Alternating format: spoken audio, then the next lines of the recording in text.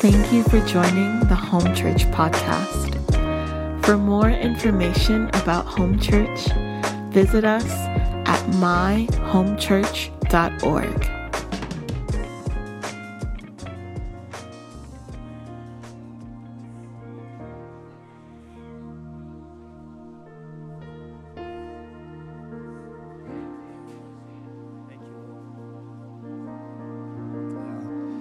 We love you, Jesus. We just thank you for your faithfulness.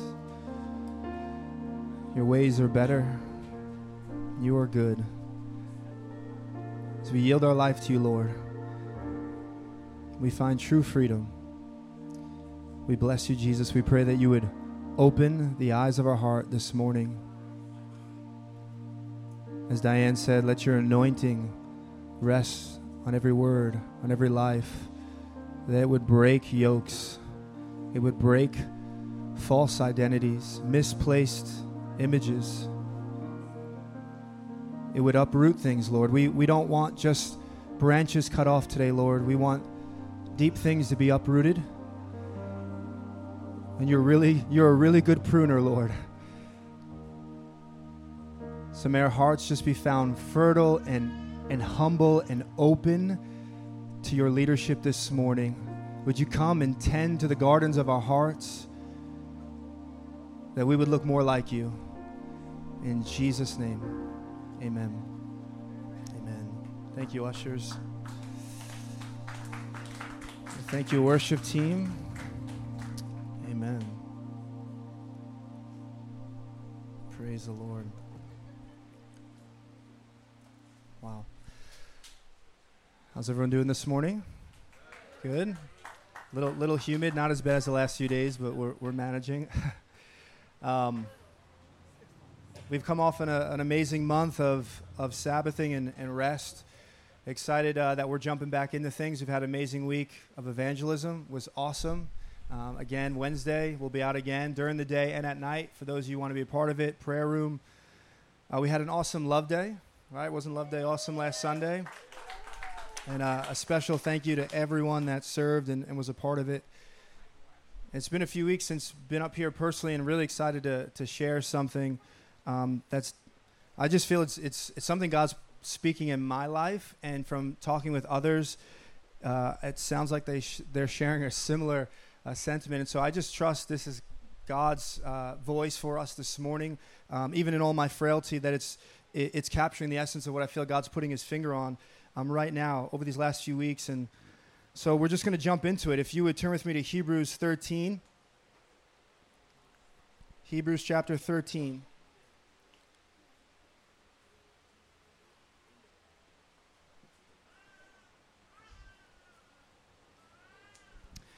And I'll share a little bit from this text. Ultimately, I want to take us into 1 Samuel 15 and look at an account in Saul's life. But what's on my heart is I feel the Lord in my own life, but I do feel like it's extending out to our entire body of just a deeper longing in my heart to want to please God with my entire life.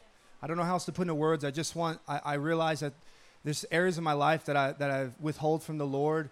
And see, that's the easy thing. We all know that, but why?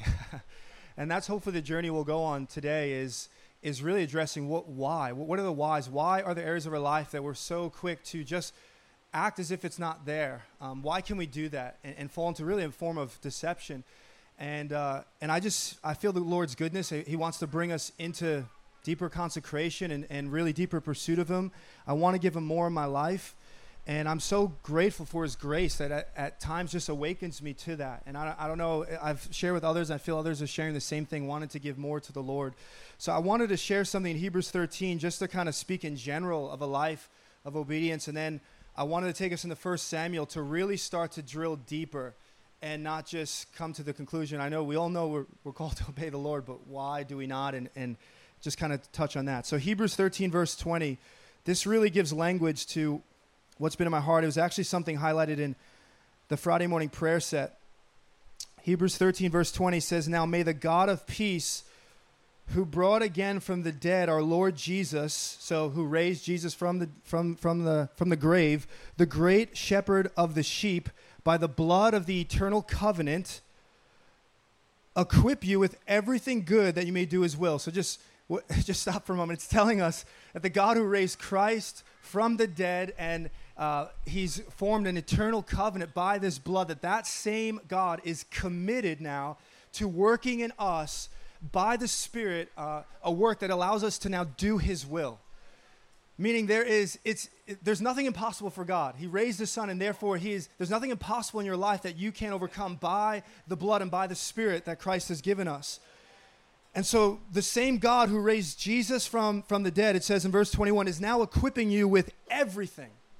Everything he's equipping us, that you may do his will, working in us that which is pleasing to his sight. Through Jesus Christ, to whom be glory forever and ever. Amen. I think this just really puts language to what I feel what I just sense is burden on my own life. And I just want to extend it out. And I do believe it's something God's put in for our body. That I want more than ever, I want my whole life to be pleasing to the Lord. I want my whole life to be pleasing to him. And I know, on one sense, there's a pleasure that our lives bring to the Lord because we are in Christ.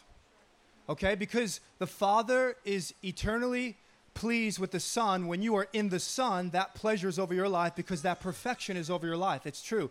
That's why when Jesus was baptized, came up out of the waters, it says, "This is my Son whom I am well pleased in." And as we've expressed many times before, that pleasure that the Father was giving towards the Son was prior to ministry, which means that pleasure was not contingent on his ministry. It was just a pleasure that he had over his Son. So when you're in Christ, there is a pleasure over your life just because you're in the perfect Son. That's true. But at the same time, Hebrews 11 says that it is impossible to please God without faith.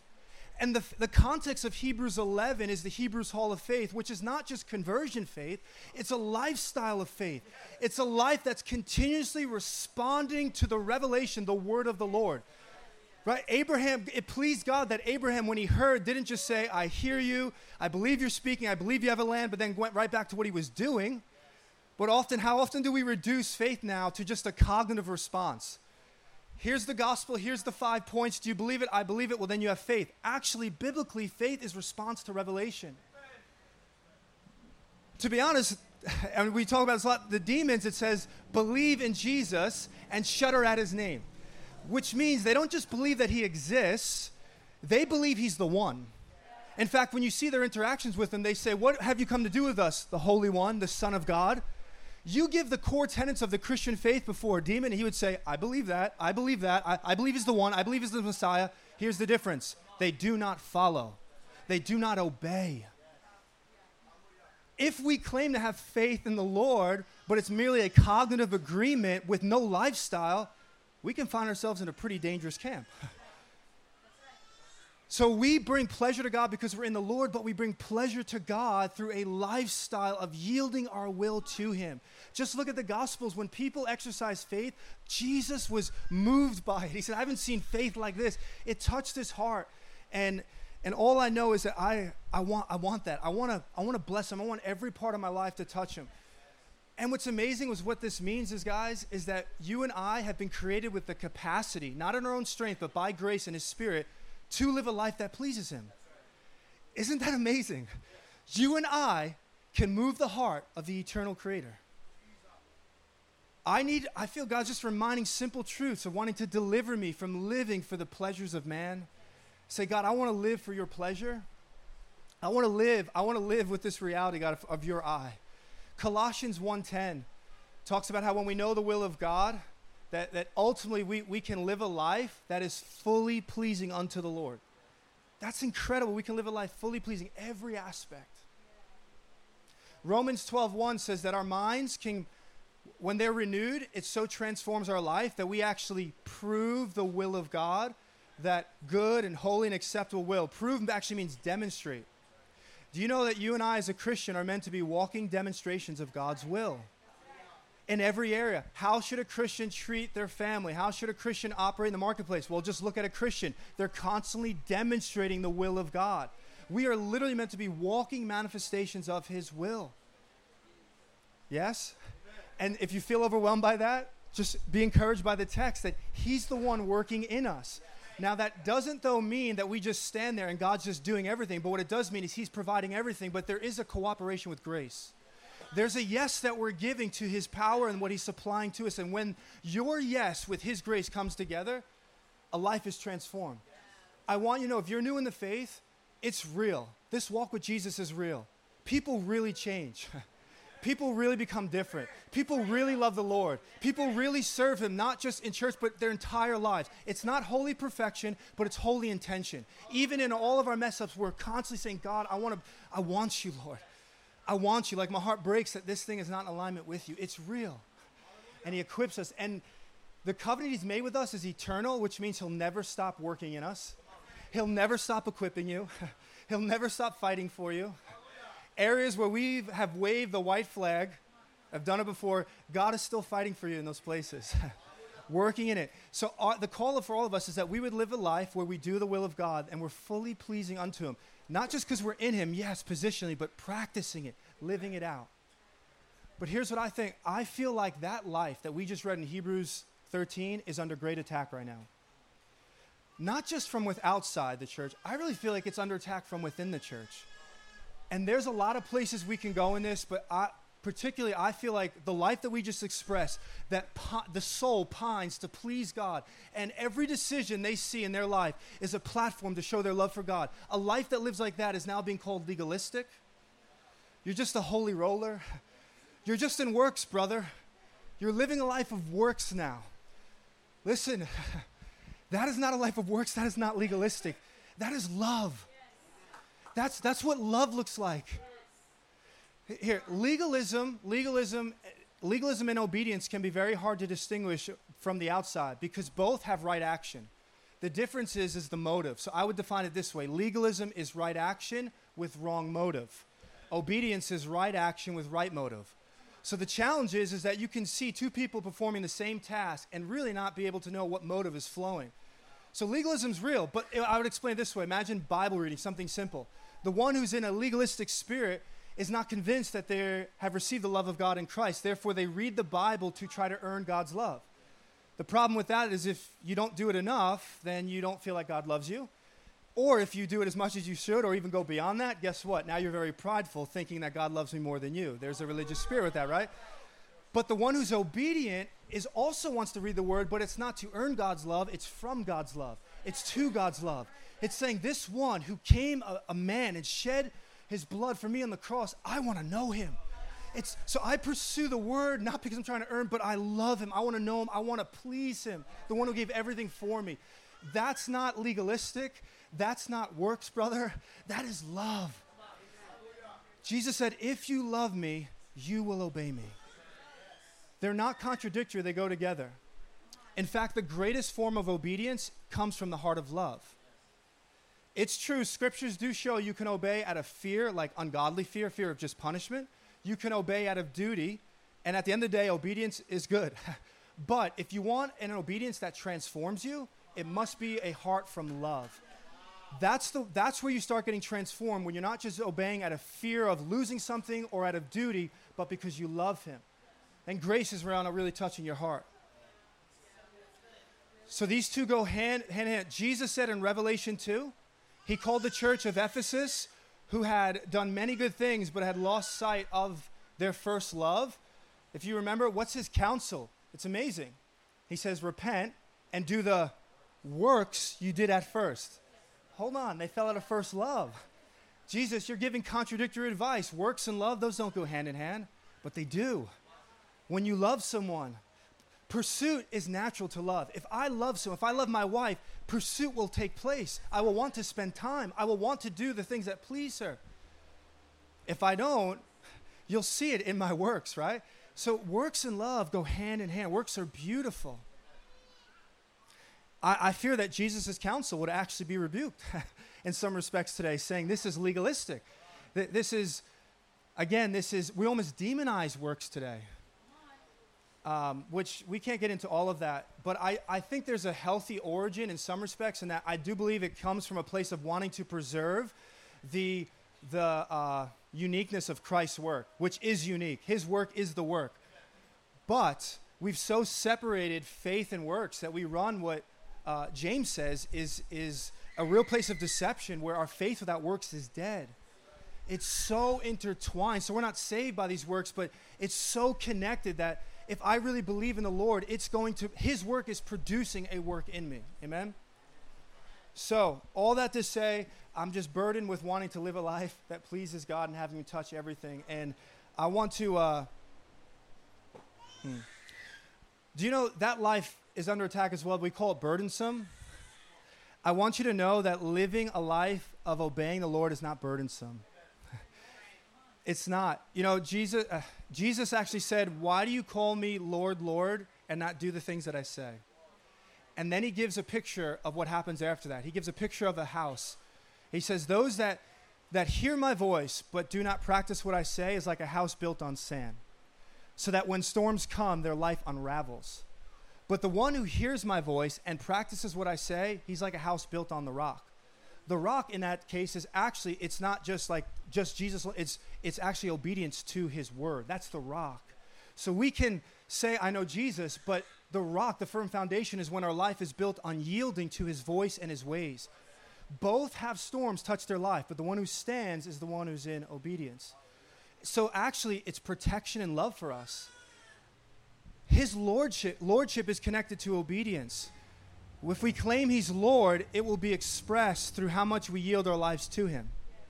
And again, this is good news. For David said, the Lord is my shepherd, and I shall not want. Or put it this way, when the shepherd is my Lord, I find myself not lacking. So if lordship's connected to obedience, and when we make him Lord, we find ourselves not lacking, I would propose that oftentimes the areas where we feel empty and still lacking is because we actually haven't submitted that area of our life to him. But when we yield to his voice and his instructions, we find that we do not want anymore. This is protection, this is love. His lordship is good, it's not burdensome. Do you know what's burdensome? Living a life prior to Christ, of which the scriptures say is completely a waste. Do you know what's burdensome is waking up every day, giving your best in an area, even excelling, and finding out it was all unto nothing. For Peter says, prior to us coming in Christ, he says our lives were futile, meaning empty, a waste, meaningless. But now you have been redeemed not by gold and silver, but by the precious blood of Jesus, which means it's not burden to live a life that can please God. We have the privilege, who once lived a life of meaninglessness, wandering around trying to make something happen, and it was all into nothing. Now we can know every decision, every action, every word can actually bring pleasure to God and last for eternity. It moves his heart. It's a joy that we get to have this. Amen? All right, let's go to 1 Samuel. Here's honestly, not that we're spending that long of time, but here's where we start to get into, I think, just probe this deeper. So 1 Samuel 15.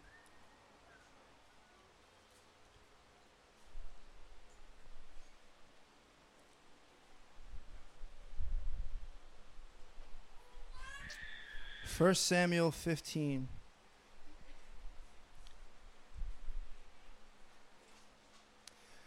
Now, it may feel like we're going to hit some things in here. This is a story. It's just, the title of today is Obedience is Better Than Sacrifice. And I want us to go on a little journey as to what exactly is meant by that. So we've hit kind of just this life obedience in general, but there's something really so powerful in this text that I want us to grasp, and I think it'll be really life-giving. So that's where we're going along the way. We're going to hit some different things. Just bear with me. I promise it'll come full circle. But if you haven't read this story, this is an account in the life of Saul. Saul was the first king over the united Israel. And what you have here is God has actually commissioned Saul to essentially completely smite the Amalekites, all their people and all their livestock. It is beyond our scope to press into that because that's challenging in itself. And actually, studying this week, it's really profound to see God's wisdom and goodness coming forth in a commission like that I never saw before. We're not going there, but I want you to know it's there. And if you're struggling with how could God commission someone to do this, this is actually an amazing act of justice that's taking place here. But it goes deeper than that. But the Amalekites were a brutal, fierce, corrupt people, just had destroyed many lives. In fact, they even opposed the Israelites as they were journeying through the wilderness. And now there's an act of divine justice coming. It's still a tough pill to swallow, but this is actually an expression of goodness. And Saul's been called to do this. The issue is that when Saul's called to do this, he actually doesn't obey. He preserves the king of the Amalekites, Agag, and he preserves the best of the livestock. And his reasoning is that he's going to offer up an extravagant sacrifice to the Lord with those livestock. And the Lord's going to tell him, I wanted obedience, not sacrifice. This is a really powerful story, and we're going to hit some deep layers of how Saul justified his disobedience and fell into self-deception, and how this can happen with us as well, okay? So here's what happens is Saul is approached by Samuel. Samuel comes to him because the Lord told Samuel that he didn't obey. And so Samuel comes to Saul, and Saul meets him right away. You know, guilty conscience when he wasn't even asked. And he just said, hey, I did what the Lord said before he even provoked. What's interesting is the Hebrew word. We translated that he says, I obeyed. The Hebrew word actually is better translated, I heard what the Lord said. Because the Hebrew understanding of hearing is not merely just to listen, it's to heed. It's very important. So when Jesus says, he who has ears to hear what the Spirit is speaking, he's not simply saying, just listen to my message. He's saying, he who heeds my message. So the irony of this story is that Saul comes out to Samuel and says, I heard what the Lord said, meaning I heeded. And then Samuel says, then why do I hear the bleating of sheep and the lowing of cattle? Meaning he did not wipe out all that the Lord had told him. And so here, picking up in verse 17, here's what Samuel says. We'll read to like verse 23 or 24, and then we'll unpack this. It says, and Samuel said, though you are little in your own eyes, are you not the head of the tribes of Israel? The Lord anointed you king over Israel. And the Lord sent you on a mission and said, go, devote to destruction the sinners, the Amalekites, and fight against them until they are consumed. Why then did you not obey the voice of the Lord? Why did you pounce on the spoil and do what was evil in the sight of the Lord? And Saul said to Samuel, I have obeyed the voice of the Lord. I have gone on the mission on which the Lord sent me. I have brought Agag, the king of Amalek, and I have devoted the Amalekites to destruction. This is very important. He's convinced right now that he has done what the Lord has asked him. This is very, very important. And then he says this, verse 21, but the people took of the spoil sheep and oxen, the best of the things devoted to destruction, to sacrifice to the Lord your God in Gilgal. And in verse 22, Samuel says to him, has the Lord as great delight in burnt offerings and sacrifices as in obeying the voice of the Lord? He's basically saying, what does God delight in more? Sacrifices and offerings or obedience to his voice? He says, behold, to obey is better than sacrifice, and to listen than the fat of the rams. For rebellion is as the sin of divination. He's actually saying Saul was in rebellion here. And presumption or arrogance is as iniquity and idolatry. So he's being confronted of being in idolatry here. Because you have rejected the word of the Lord, listen to this sobering statement. He has also rejected you from being king. Okay. There is no way around this story that it is, the more that I read this story and come back to it as I progress in the Lord, the more sobering this story is, the more honestly emotional this story is to me. I'm sharing things with my wife that I just see God highlighting stuff in my own heart, and it's just emotional. It's just, this is a heartbreaking story, because what we're reading about is the tragic fall of Saul. Saul's life will eventually end. In essence, here's how you categorize it: a demonized maniac who spent his whole life trying to kill David. But the tragedy of this story that I really think, as sad as that is that that's not how Saul started. This is not how Saul started. Saul was the one. He was anointed. He had courage. He had boldness. He was God's man. He was leading in ministry. He had all of these things going. Saul was the man. He didn't start the way that he ended. And if we're going to take the word and the things that we see that are more positive and say these are examples for us today, meaning these things are within our reach and these things could be things that we can walk in, which is true, then we must also admit that stories like this are also within reach for our life. It's true. That as positive, as much as we can glean from positive examples and say this could be me, and it's true, so is this. That's really important. Not to put fear, but to have our hearts searched, that we can actually start. How does someone who start on fire for God, sold out for the Lord, find themselves completely foreign with the ways of God, wanting nothing to do with Him anymore? It can happen. The question is why? And that's a complex question, but I will say this, that there is a really clear and important answer given in the life of Saul that really connects to where we're going, and that's this. I believe what you see happening in the life of Saul, how does someone get there? Self-deception. Self-deception. They lose sight of reality. They lose sight of where they're really at. They convince themselves they're really somewhere else that they're not, and the longer you stay in that, it opens the door to great tragedy. Self-deception, guys, is not the worst thing that can happen, but I will say this, it will open the door to the worst things that can happen to you. When that happens, when we lose touch with reality and are convinced we are here with God, meanwhile there are other things going on in our life that is so out of alignment, that is a dangerous place. And if not brought before the Lord, the story of Saul's life is that it can lead us to utter brokenness and chaos in our life. And the call is that we don't have to go down that route. Does that make sense? So this is what's happening in the life that I see in life. So what's the cause? How do we see that? It's in that verses like 18 to 21 where Samuel comes to him and says, you didn't obey the voice of God. And what does he say? I did obey. I did go on the mission. I did do what you said. He was convinced, deceived, thinking that he did something he wasn't. And we're going to look at how he justified his deception. Was through sacrifice rather than obedience. It's really important for us as Christians of how we can actually disguise not depending on the voice of God. So just bear with me. But I want to just probe this issue of self-deception because I was really tempted to almost go in this route completely because I think it's such an important topic. It's over and over in Scripture. It's out throughout church history. It's throughout history in itself. And I think it really will bring us into this whole idea of obedience is better than sacrifice. So just journey with me for a moment. Self-deception, the human heart has almost an infinite or unlimited capacity to deny things that are painful. Painful, you will find that there are certain things in your life that are more painful than others. The question is why, and we're going to look at this and how it came up in Saul. The question is, the reason why is because certain things have actually become, as was accused here of Saul, to an idolatrous form in our heart. Certain things, our identity, image, we have old wounds that are attached to certain things that we're doing in our life that are actually out of alignment with God. But the reason why we can't face them is because they're too painful without the gospel. And so what you will find is that the human heart has an enormous capacity to justify wrongs in its life rather than facing that which it finds too painful to face. So we will actually deny it, pretending it's not even there and going on living as if everything is okay.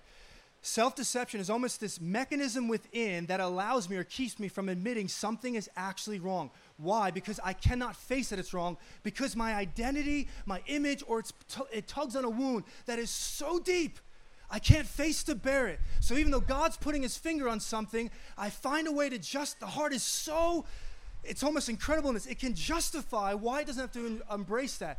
And Saul will find a way specifically to do that in the context of religion that we'll look at. But it's almost as if self-deception is like this. We know, but we also don't know, only because we don't want to know. Just track me. Self-deception is when we fall in this place of we know something, but at the same time we don't know it. But the only reason why we actually don't know it is because we don't want to know it. So, let me give you and stay with it, because the gospel is how you get set free from this. This is how you're going to get set free.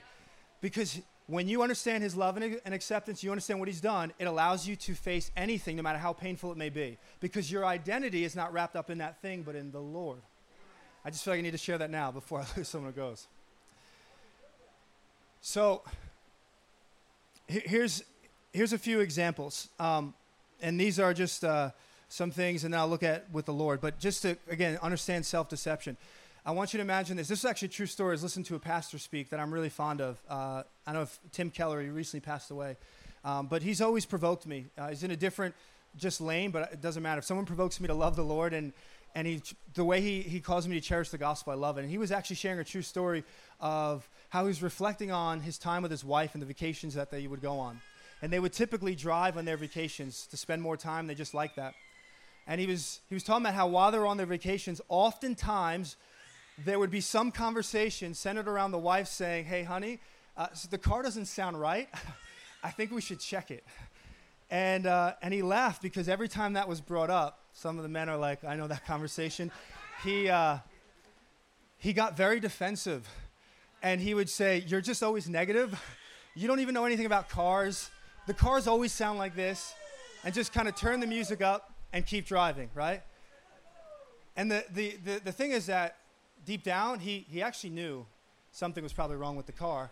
And actually, finally, one time, the car literally did break down. And they needed to get it serviced. But here's the thing. The wife one day said, honey, why do you always get so angry when I bring up the car like that? You don't get like that with anything else. Why is that, in essence, why is that so painful? And he says, that's a really good question. And so he came away with the Lord for a little bit. And the Lord was showing him that when he grew up in the town, a very rural town, even as he was a young adult and he was a grown man now, he said it was one of those towns where no matter what the job, no matter what occupation a man held, it was like they all were mechanics as well. It was the type of town that no matter what was wrong with the car, any man could come up and just smell it and just say, I know exactly what's going on here. And if it needed a spare part, they always had like 3 of them in their car. And he said, that wasn't me. I didn't have that skill. That's not the way I was grown, but that's how I grew up. And it was always a place of insecurity.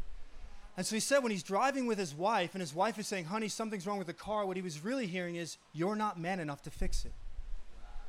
It was too painful to actually address that thing. And so rather than addressing it, turns the music up. He knows, but he doesn't know because he doesn't want to know. I'll illustrate another way, this way. I want you to imagine does that make sense to you? Because the Lord's going to put things that the same thing happens. I want you to imagine a father, which I can actually identify with this a lot. It's probably why I had the illustration. Not that my son did anything in here that I'm about to say, but imagine that you have a father with a son who's extremely athletic, and every sport that he plays, he excels in. He's always the best.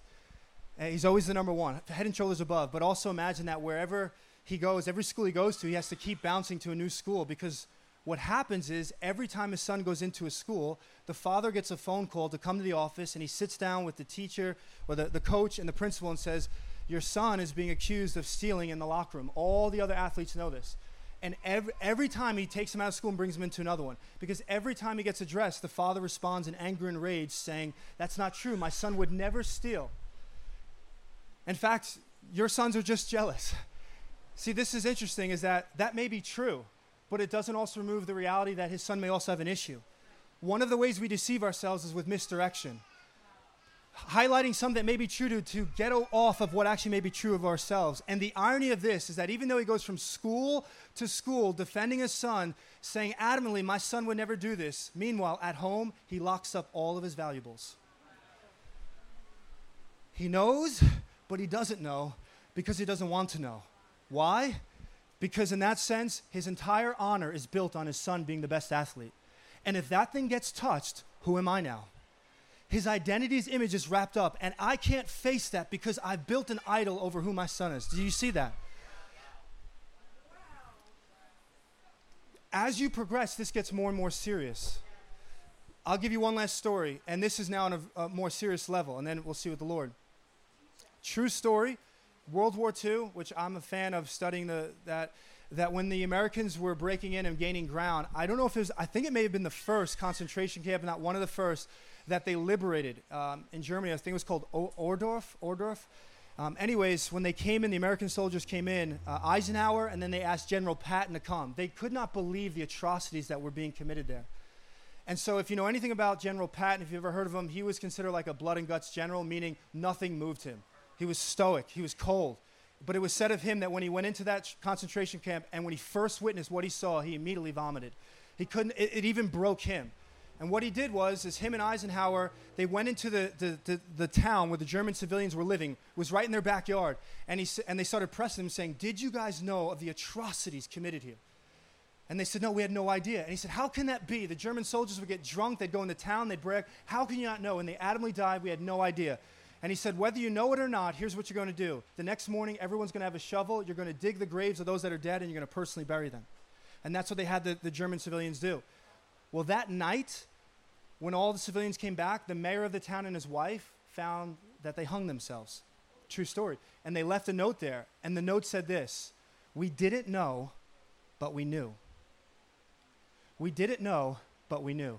In other words, it was too painful to acknowledge that this was happening right in our own backyard. See, self-deception is not the worst thing that can happen to you, but it will open the doors to the worst things happening. If not kept with, it allows us, because it's too painful to address, that you can have the worst atrocities arguably ever committed right in your backyard and not address it because it was too much to bear. We didn't know, but we knew. We just didn't want to know what was going on. And so the reality is, guys, is God puts his finger on things in our life and begins to address them, and the same thing happens. He touches areas where we have misplaced identity. We've built an image on something. It touches a wound that runs so deep that it's easier to just, the human heart is prone to justify and act as if it's not there because it can't bear to watch it. God puts his finger on an issue of money. And we convince ourselves that I'm just being a really good provider. Meanwhile, we're totally consumed by money to the point that we've neglected our family. Well, what you may find out is that for one individual, the reason why he does that is because money is a sense of security.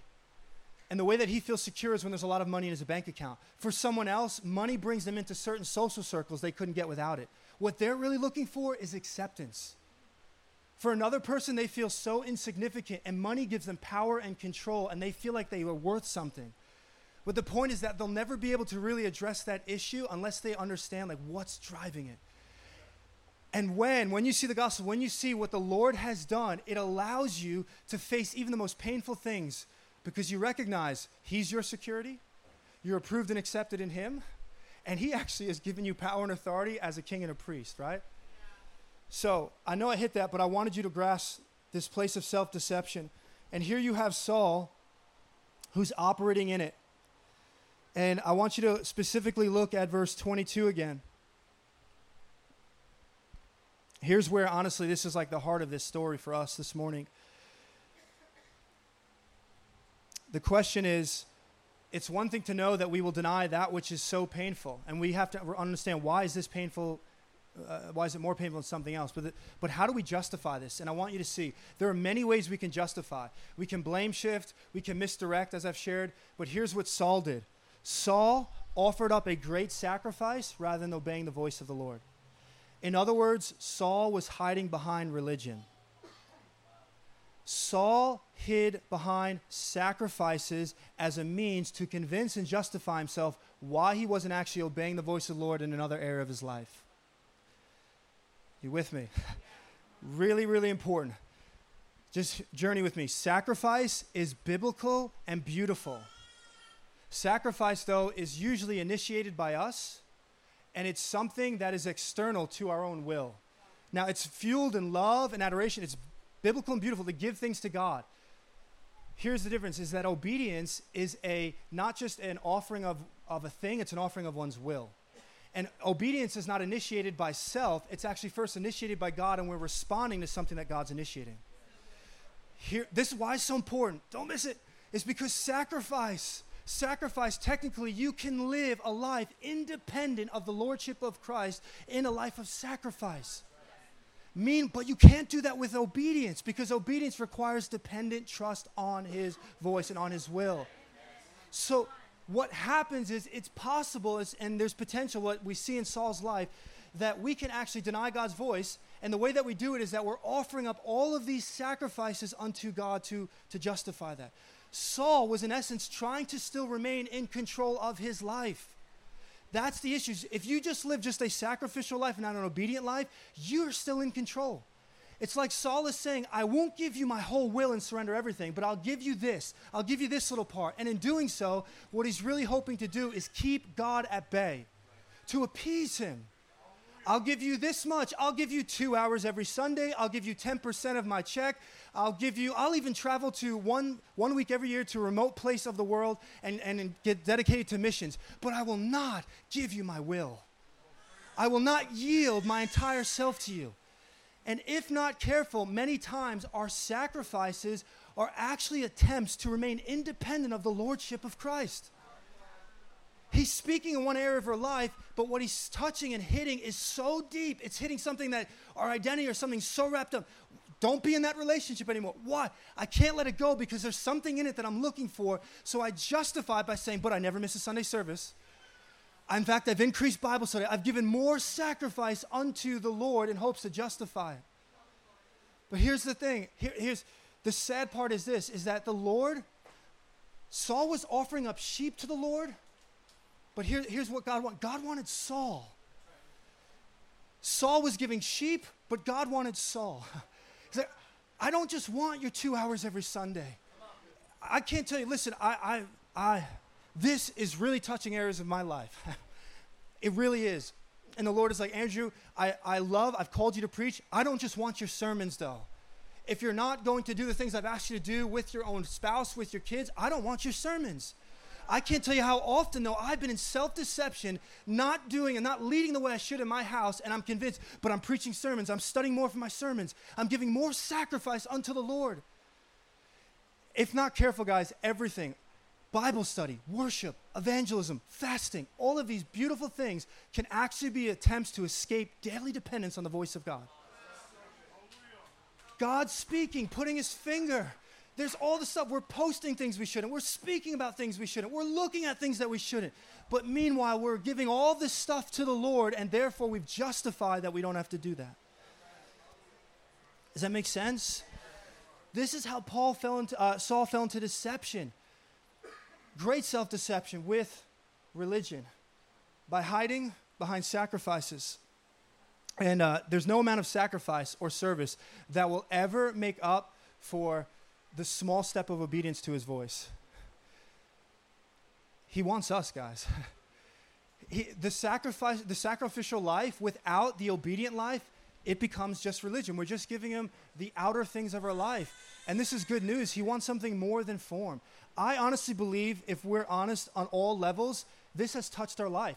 God's put his finger on something, saying, I don't want this. It's not good for you, my son, my daughter, this. And what he was touching, again, it was so important to us because it really became a form of idolatry. We exalted it to look to something only the Lord gives, that we couldn't face it. Instead, our hearts escaped it by saying, but look, I never miss service. I'm leading in ministry. I'm doing this. I'm doing that. And meanwhile, we're in total self-deception, completely blind. God wants to rescue us from it. Like, how does someone be leading in this and have all this stuff going in their life? It's self-deception. Somehow their heart has justified that this was okay. And I believe God wants to bring us at it, to bring us into wholeness and freedom and liberty. Amen? Like Saul's example here is that we can live an extravagant life of sacrifice and be in rebellion. That's how he calls Saul's life. He says, this is rebellion. No, it's extravagant. I'm giving God all of these things. And he says, no, I want your heart. I want you. I don't want, the Lord doesn't, we're not meant to control our lives. God doesn't want us in control of our lives. It's actually, we don't want that either. Deep down, we don't want that. The Lord wants to be in control of that. I remember, just to give you an example of this in my own life, I remember years ago, sports is a big part of my life, but I have to be careful because it can quickly take an unhealthy place in my heart. And I really feel like I've grown and come a long way in that. But when I was first saved, that was a big issue. And I remember I got into, because my brothers were in a league and they invited me into fantasy football. And so at first, to be honest, my intentions, I do believe were good, or maybe I was just deceiving myself. But I said, my brothers and I were kind of living different lives. This is my life now. And so our lives didn't really touch a lot. And that was an area where we were coming together and having fun. And so I don't know what was in that, if that was further deception. I felt like it was genuine. But quickly, the whole fantasy football just took over. It was bizarre, like just destroying my sleep pattern. I mean, I was waking up because there were certain notifications given at like 2 a.m. I didn't even need an alarm. I just woke up, could look at it. Was just all over. But here's the thing, is that I was leading in ministry, and I was so blind to the state of my heart. I was so blind, leading men. I had no idea, and I was convinced, but I'm leading ministry. I'm doing all these things. I'm good. Meanwhile, my heart had exalted something so above the Lord. And what happened was I had felt for years, way before ever playing this, that I wanted to go away for a week and just be with the Lord and fast. And for me at that time, that was so radical. And so I asked my wife, and then I asked my leaders, and I went to Vermont where our in-laws still have a house, and I just locked myself in a house with water, and I just fasted and pursued God. And I was like getting ready. I had all these pictures of the glory encounters and all the things, which they were amazing things. But day 2, when like hunger is at its worst, and I'm like, oh God, I need you. And as I'm worshiping God, I just hear him say, stop playing fantasy football. and I kid you not, I'm like, are you kidding me? Like anything but that. And I'm not kidding. That entire week, I wrestled it was so hard to enter into worship because I knew he wanted to speak to me on that. I did everything I could to convince myself that what I was doing was a way to reach out and minister to my brothers, that God would never speak this. I was writing lists of all the devotion I was going to give to the Lord when I came back. Not kidding. I didn't see what I was trying to do, but I said, I'm going to fast every lunch. I'm like, this is going to be a catalyst for something new. Meanwhile, I just wasn't talking about this issue. I was making pacts with, I don't know who I'm making pacts with, because it certainly wasn't God. And I'm convinced this is it. And finally, the Lord just spoke to me in this place and said, Andrew, I don't want your extra sacrifice. I want you. I want you. And that was, honestly, it was just a journey. It wasn't easy, but in the end, after I was kicking and screaming, I said, Lord, I can't do it anymore. This is what he wants. And the point is, the Lord wants you, not just your sacrifice. He wants the entirety of our lives. He wants our obedience. Amen?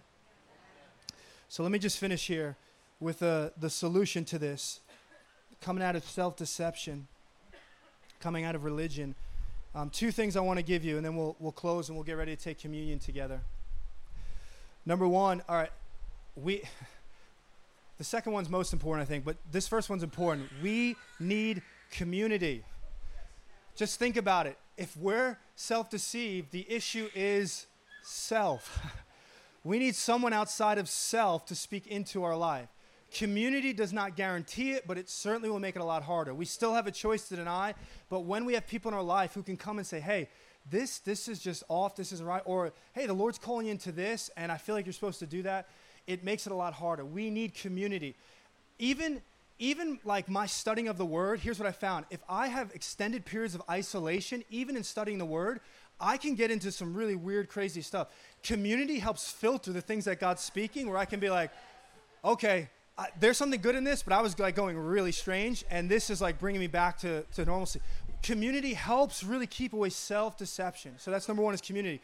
But number 2, more than anything, we'll finish here, is the gospel.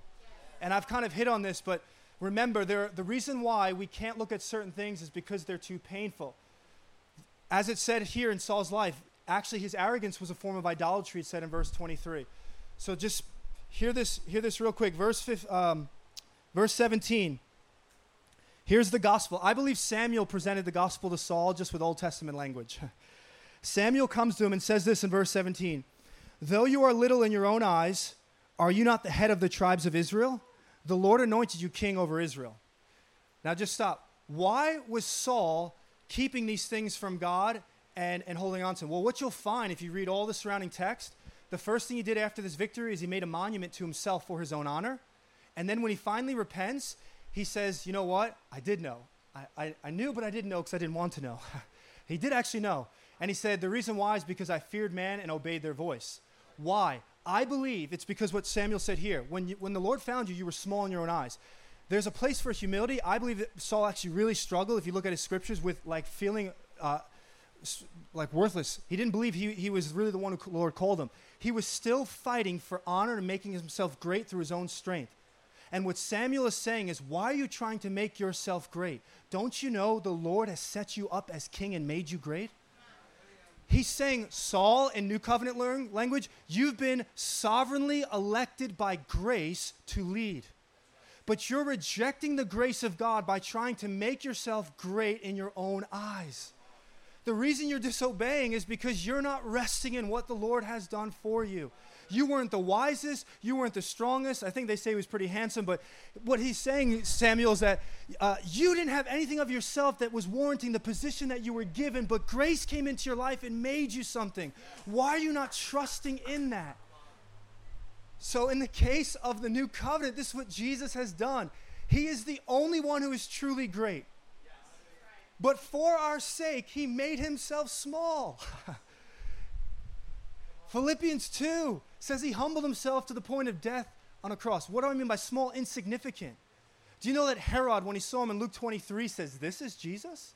This is the one? Jesus became so insignificant that when an earthly king looked at him, he walked right past him. For our sake, he who was great became small, so that we who were small in that sense could be lifted up to be called kings and priests.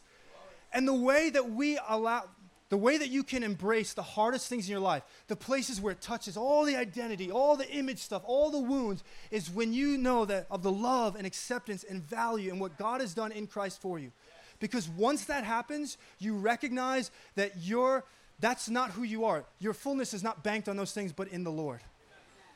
This is how you get delivered from every mechanism that's trying to hide the true self, is when you understand what God has done and that he saw your true self, and this is who he's made you. Dietrich Bonhoeffer said it this way: there's nothing more liberating than to be so loved that you can finally admit that you are flawed. Bonhoeffer said this: there's nothing more liberating than to be so loved that you can finally admit that you are flawed. Why can't I admit my flaws? Because I'm still convinced. I struggle still with like perfection. Why do I struggle with admitting flaws? Because my image is still based on my striving for perfection. Meanwhile, I've been given the perfection of Christ. So I can't face issues because if I face that, oh my goodness, who am I? I'm a failure. I'm a loser. I don't measure up. But when I know I'm perfect in him, I can face those and actually overcome and grow in holiness. Does that make sense? I hope it does. Amen. Let's bring out communion. I want to come around the table and close here. We're so happy you could join us on the Home Church podcast. We pray this week's message encourages you to behold the Lord Jesus and bring his kingdom wherever you go. You can visit us online at myhomechurch.org, subscribe to our YouTube channel, or follow us on social media. If you would like to give to this ministry, text the amount to 84321. Bless you.